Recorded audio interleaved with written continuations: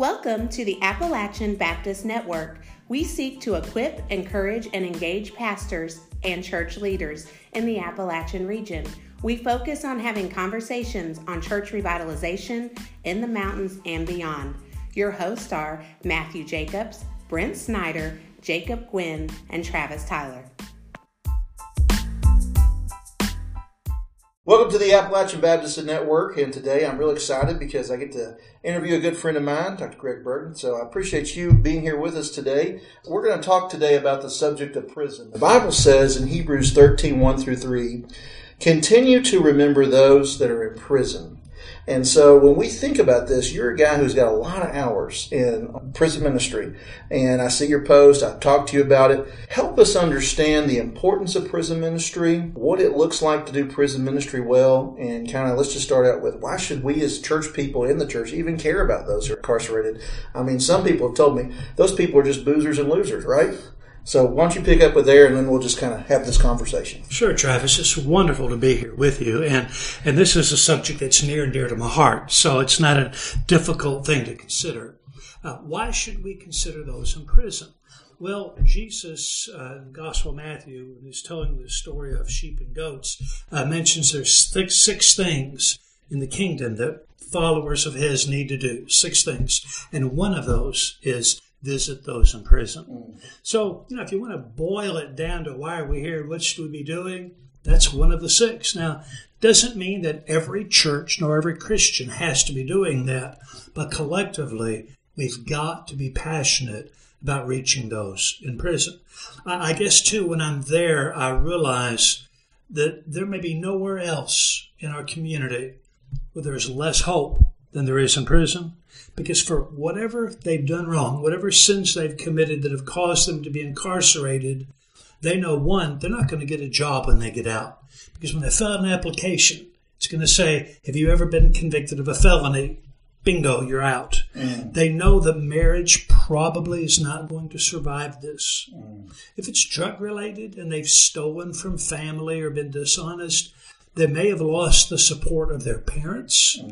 And in many churches, because of just judgmental or whatever, they know that they may not be welcome. And even if they were welcome, whether they're really welcome or not, they're convinced they're not welcome. And I don't know how you affect that very well. So when I see these guys, and in my chapel, we're kind of set aside for 16 men at a time, and just men only, for obvious reasons.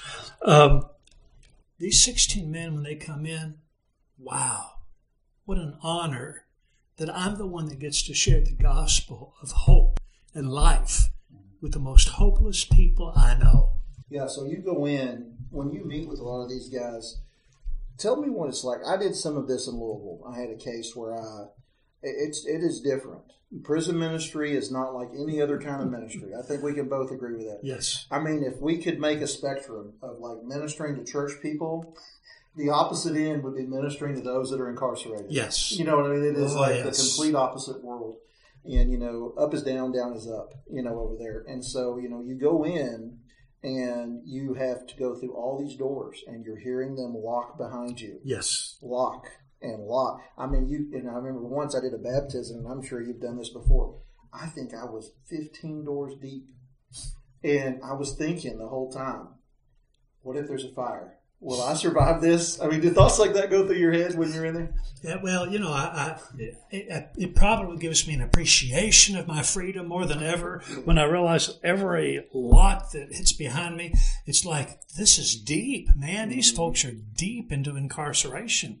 And thank God it's the opposite. And when I come out, I'm set free. Yeah.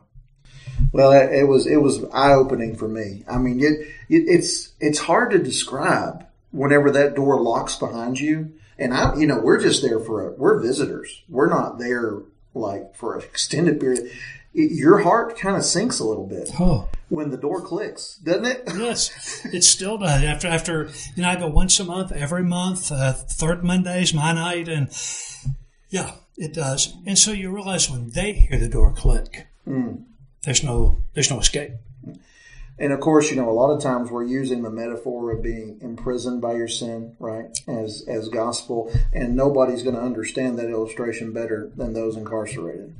So tell me, I went through my first experience. I don't know if yours is like this, but the person I was seeing had some real heinous crimes in the paper that they had done. It was a murder, double murder of a 9-year-old girl and mother. And I was expecting Hannibal Lecter when I went in, and that's not what I found. Would you say that's fairly common that you don't see these? I mean, they look tough, a lot of them. They're going to have tattoos. And like I said, remember the spectrum. This is not polished Baptist church people sitting in the pew. They're going to have what looks like an exterior pretty tough. But I found a guy that was very broken. I think a lot of people are broken. And now, where I go in the jail, they're in Sullivan County. There are a few people there for severe crimes, but probably the majority that's accessible to me are drug-related, somewhat violent-related, a lot of non-payment for child support. So you have some white-collar kind of guys that are there. They're humiliated, and justifiably so. And but the common denominator is nobody there is disputing what it is to be a sinner and what it is to need a Savior. That's a common denominator. And so I don't do church there. I don't try to go in and have a couple of hymns and a little bit of prayer time here and then preach a nice 3-point sermon with a poem at the end. I just go in and we may sing a song or two, a familiar song, but then we just jump right in to a gospel lesson or message. Not always a pretty sermon was designed for that, but it's designed for the heart. And I talk with the guys and I try to be real to them. And in the end, most of them say they just want me to be real with them. Yeah. Now, a lot of guys I talk to will talk about jailhouse religion. Oh, yeah. People that get, and of course, my question, I guess, is as you're doing jail ministry, can we even discern the jailhouse religion from those who are actually Christ is working in their life? I mean, I guess it's kind of like the church, right? Yes. I hear that from some people, and I kind of see when I describe jail ministry, I see this look in their eye like, is it real? Mm-hmm. But when you're in there, it's a choice to come to chapel. Right. Okay. I make it very clear. There is no advantage to your sentence to respond to me in any way. I can't help you. I can't testify. So this is just us and God. So they know right off the bat that those are the circumstances. One of the things that I've learned is I try to apply salvation, what God can do for you, through some of the circumstances you're in. That is, if you're feeling away from your family, if you're feeling broken, if you're not sure there's a future for you, then I address how the gospel gives you a future. And I make it very pertinent to their situation. And I think that gets their attention. Sometimes it's a little emotional for me when I talk about brokenness of family, brokenness with your children, when they start to tear up because I've hit a heartstring. And it's hard for me. I don't do it intentionally, but I let it be what it is because God convicts in lots of ways.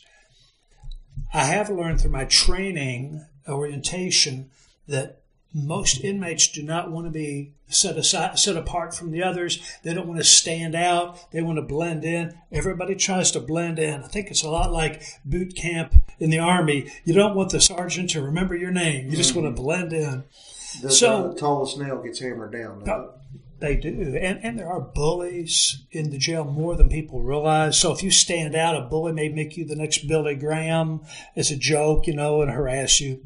So, but when I share the gospel and I give them an opportunity to respond, and I don't do like a flippant sinner's prayer, I don't make it easy on purpose because I'm not trying to get decisions. I'm trying to offer hope in the gospel. So when they make a confession to Christ, I ask them to stand. I need you to stand. Don't need you to raise your hand. Don't need you to sign a little card. I want you to stand up and say, I am now a follower of Christ. I think that separates, probably the best way I can separate them that way. And every time I just break down almost when I see these broken men stand up unashamed. It's just awesome. Well, and you're asking them to take a risk in doing that. I am. Because, I mean, that's not, like you said, there's multiple ways that's not going to end well for them. There's not a lot of gain. I mean, they have the ultimate gain, but as far as being incarcerated. Yeah, there's no gain for them other than, I will say this, I'm hearing more and more in the cell blocks. There's multiple cell blocks, within the annex of the jail where I serve. And when these men identify themselves as believers, they will naturally form prayer groups that, like in the evening, they'll get off to the corner of the cell block. They'll share prayer requests, maybe want to read from the Bible. And they do this on their own, no prompting. And that really inspires me that God's doing something genuine. Right. Yeah. Now, you're not just, I don't know if I made this clear at the beginning, you're not just doing prison ministry like as a parachurch. You are a pastor of a local church here in the Tri-Cities. And so you're coming at this with a pastor's heart to see these people. Let me ask you this. So as a pastor, what are some of the issues that, let's say somebody's been incarcerated, gets out, I'm sure you've seen this happen. Are you finding that they're able to make a transition into your church, or are they finding that difficult? I encourage them to get out and transition to their former church. Okay. And I'll tell them, I'll say, look, Christians, real Christians, they want to see the gospel at work. Mm-hmm. And if they've seen your sin, they're going to be thrilled to see your salvation. Right. So go back. They know you. They grew up with you. But if you feel you can't, and I will tell them the name of my church, and they're welcome to come to my church because we have several people who have been in jail and in prison, and we've welcomed and loved them and cared for them. And I said, I can't promise that there's not a knothead somewhere that's going to say something, but by and large, not. You're welcome here. So it's very important to be in a church. Can't express that enough. Example of this. We have a gentleman that had a domestic issue, mixed responsibility. I'll just leave that there. And due to a parole issue, he was in state pen for 4 years, which is a long time. But he got saved in jail. And he already had a faith background, but he got saved. I mean, really saved. And a wonderful guy, cellmate of his, that helped him grow in grace. And so when he got out, a team of men in my Bible study class took him under his wing through work. And this guy's the real deal. I mean, he's the real deal. And so we did an Ash Wednesday kind of celebration at our church. And when I started to put the cross of ashes on people's faces, it was his turn. And I was looking down and getting a little bit of ash on my thumb, and I looked up, and he was just grinning at me. And as I got ready to put the cross on his head, he looked at me and he said, you know where I was last year? He said, this year is such a celebration. And he said, I'm ready, Pastor. Wow. So, and I baptized him before. And so God does a work. Not everybody recycles. There are people that follow Christ. Yeah. All right. So let me ask you about that relationship. Did you do something? Let's talk to the pastors who are going to be listening. A lot of pastors are listening, or church leaders. And what are some things a church can do well in preparing? Because some churches may be listening thinking, gosh, I really like to be involved. I don't know what I need to do personally or what we need to do as a church to kind of get ready for a ministry like that. What's some advice you would give for a church that's in that season where they're trying to prepare for a ministry like that? I think for the church that's wanting to prepare to receive people who have been incarcerated, probably involves some training of some key leaders, or just kind of pick some really gracious people that grace just exudes from their being, and just do orientation with them. Maybe have a person who has been incarcerated and set free now, and let them come and share with them their story, how things work. I think the hardest thing for us is to honestly humble ourselves enough that we cease judging, because judging isn't really saying that somebody's life fell short of the Scripture. Judging is somebody's life fell short of where we think we keep the Scriptures. And that's not a good thing. So to add to that, I think this short story probably will explain a lot. I've been invited to do jail ministry with a man in my church. Okay. He'd done it for 30 years. Mm-hmm. And he kept asking me very sweetly, would you like to come? Would you like to come? And my only jail ministry experience from the past has been, as you mentioned, scandalous crimes of murder. 2 or 3 murder cases in my early ministry, and so, I was okay with going. I didn't jump on it. Finally, I agreed. I just felt like I needed to go with him, and I loved it. I clicked with the guys, and we all just made a great team and had good response. And I thought, I think I'm good at this. I think this is where I'm supposed to be. God's brought me into this. So this was totally different than your first experience. Oh, no. This is like just getting stoned to death with popcorn compared to what I'd been with. Okay. But they still needed grace, still needed grace. So I've been doing this for a while. And then one day in my quiet time in my office, I just prayed to God and said, Lord, what should I work on in my life? My evangelism, should I be a more faithful prayer steward?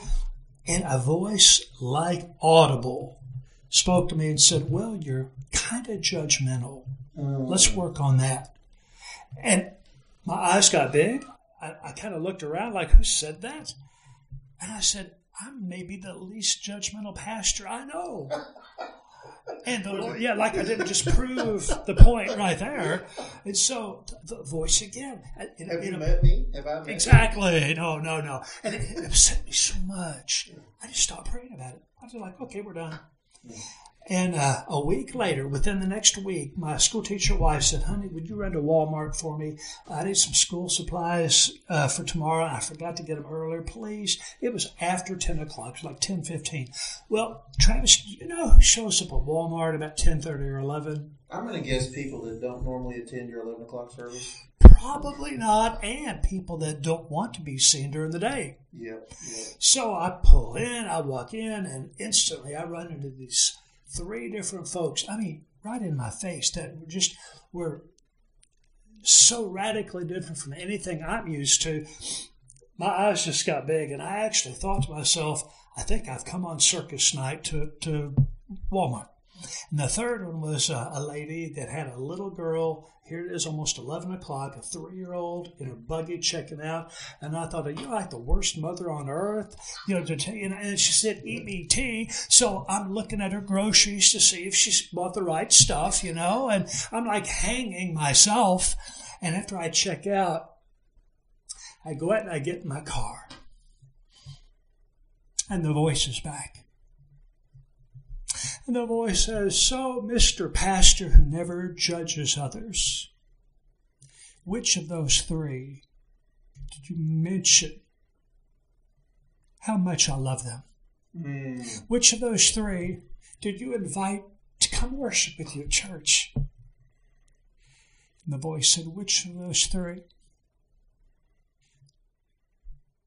did you love like I love you? And I wept. I still weep. And I wept. And I wept. But what a moment of grace. Oh, huge grace. So it was time to go to the jail a week later. And when the men filed in, all 16, they looked so different to me. And I shared my story with them. And when I described the tattoos and the gauges of the people, their eyes were big because they shared that. And I smiled and I said, I am here today because God knows that you all need grace applied as much as anybody in Sullivan County. And when I showed up, I was not the right one for you. But God has made sure that tonight you have a better man than I'd ever been in the past. So I'm humbled and honored to share with you Jesus. And that has changed my life.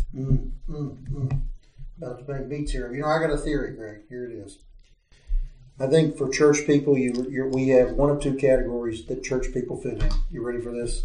We are either 1, Pharisees, who are sitting in judgment constantly over others and making ourselves feel better, or we're recovering Pharisees.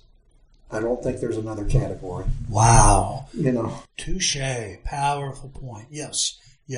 And I don't think you'll be able to do this ministry if you're in the first category. Oh, no. Your heart is just not at a point that you can handle that, you know. So, and what was really interesting is typically out of 16 men, I will have 6 to 10 make a commitment to Christ. And I'm very careful and meticulous. I can't judge to know whether they are or not, but that seems to be pretty accurate. But that night that I shared that story, first time every man came to Christ. I think God uses brokenness and humility. absolutely. And I think God resists the proud. It's pretty clear in Scripture. Yeah. Now, I know you believe in education and training. You've got your doctorate in ministry, but you don't have to have a doctorate in ministry to do this. Oh, You no. don't even need a master's of divinity. You need a heart for these. Yes. You need a heart full of grace, don't you, and mercy. You just need a certificate. You just need a certificate of grace. That's what you need. That I've experienced it, and I now want to give it. Yeah. And love is the key. Just love people. Most of these men have no clue what love is. When they hear it described and receive it, they are overwhelmed. Amen. Well, this is all good. So for the pastor who is listening to this, has been moved by this, I think this is something the Holy Spirit's been dealing with me about. Give that pastor some advice on what he should do to maybe get started in prison ministry. Okay. I think first you go right to the source. Talk with a jail chaplain or someone who serves as a volunteer chaplain in jail. Just sit and have conversation and express what's on your heart, your willingness to be part of the overall answer, to go and administer grace to people that are in need, and encourage and love, and an ability maybe to receive people afterwards. Once you get that, you may be invited to go and observe and be a part of that, which would be wonderful. There's orientation that almost all public jails have for volunteers, so that you're aware of pitfalls and risks and dangers, and not real physical danger, but that you might violate, some of the rules and regulations. And once you get the basics, I think you jump in. I think it's really like swimming. You can learn some of the strokes, but until you start swimming, and once you start ministering grace to people and loving them, you will not find anything quite as satisfying ever as when you go into the jail and you obey the words of Jesus. Visit those in prison. There you go. All right. Well, I think that's pretty good. Are there any questions that you wished I would have asked you today about this ministry that I did not? No, there's a whole nother world of receiving people when they get out, of guiding, mentoring, trying to keep them from being that 80% that recycles. Right. Ministries in communities that have ministries that mentor before they get out, and then supplement that after they get out, find that they flip that recidivism rate, that it's now 80% don't recycle. So, the more we can do that, the better. But that's another story for another day. Well, that might be a whole other episode. Who knows? I want you to come back in the fall as we get closer to election time, because we were having a great conversation about politics before. Oh, yeah. And the minister's relationship with politics or something like that. But that's for another episode. Okay. Well, let's move into what I'm calling the twinkling of an eye round. All right. So this is going to be just for fun here. So I'm going to ask you about 3 or 4 questions here. Just answer quickly. Try not to think too much about it. But who are some preachers who have been of great influence in your life? I know it's going to be kind of redundant from other people, but from an early age, I was overwhelmed with Billy Graham. Just the simplicity, the focus, the passion. And I collect Billy Graham memorabilia. Yeah, absolutely.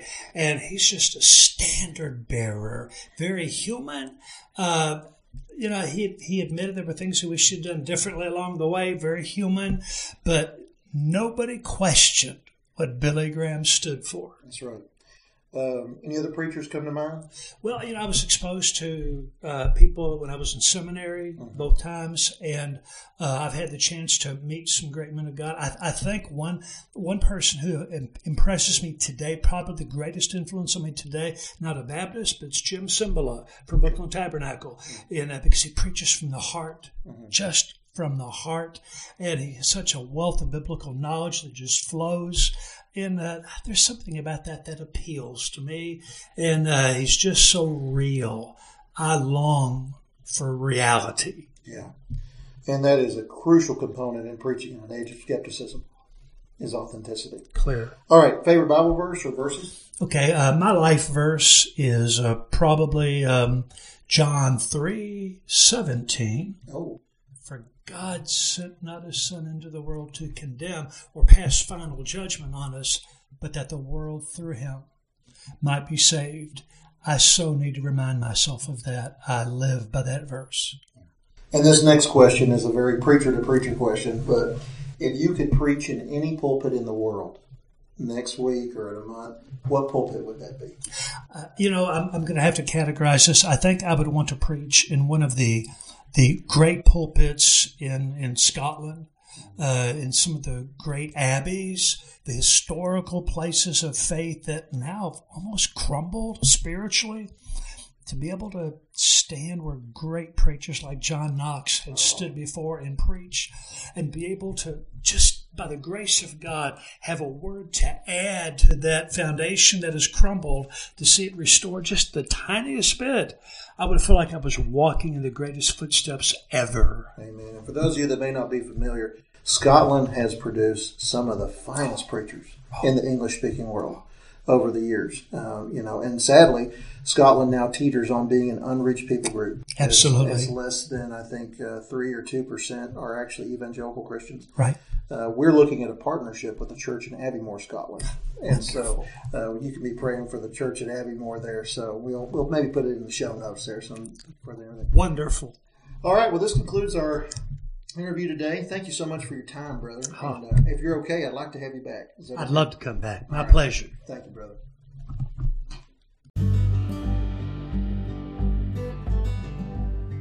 You have been listening to the Appalachian Baptist Network. Thanks for joining us. If you have a question or comment for our host, please send an email to appalachianbaptistnetwork@gmail.com or send us a voice message on our Anchor website page at anchor.fm/Appalachian-Baptist-Network. Join us again next Monday.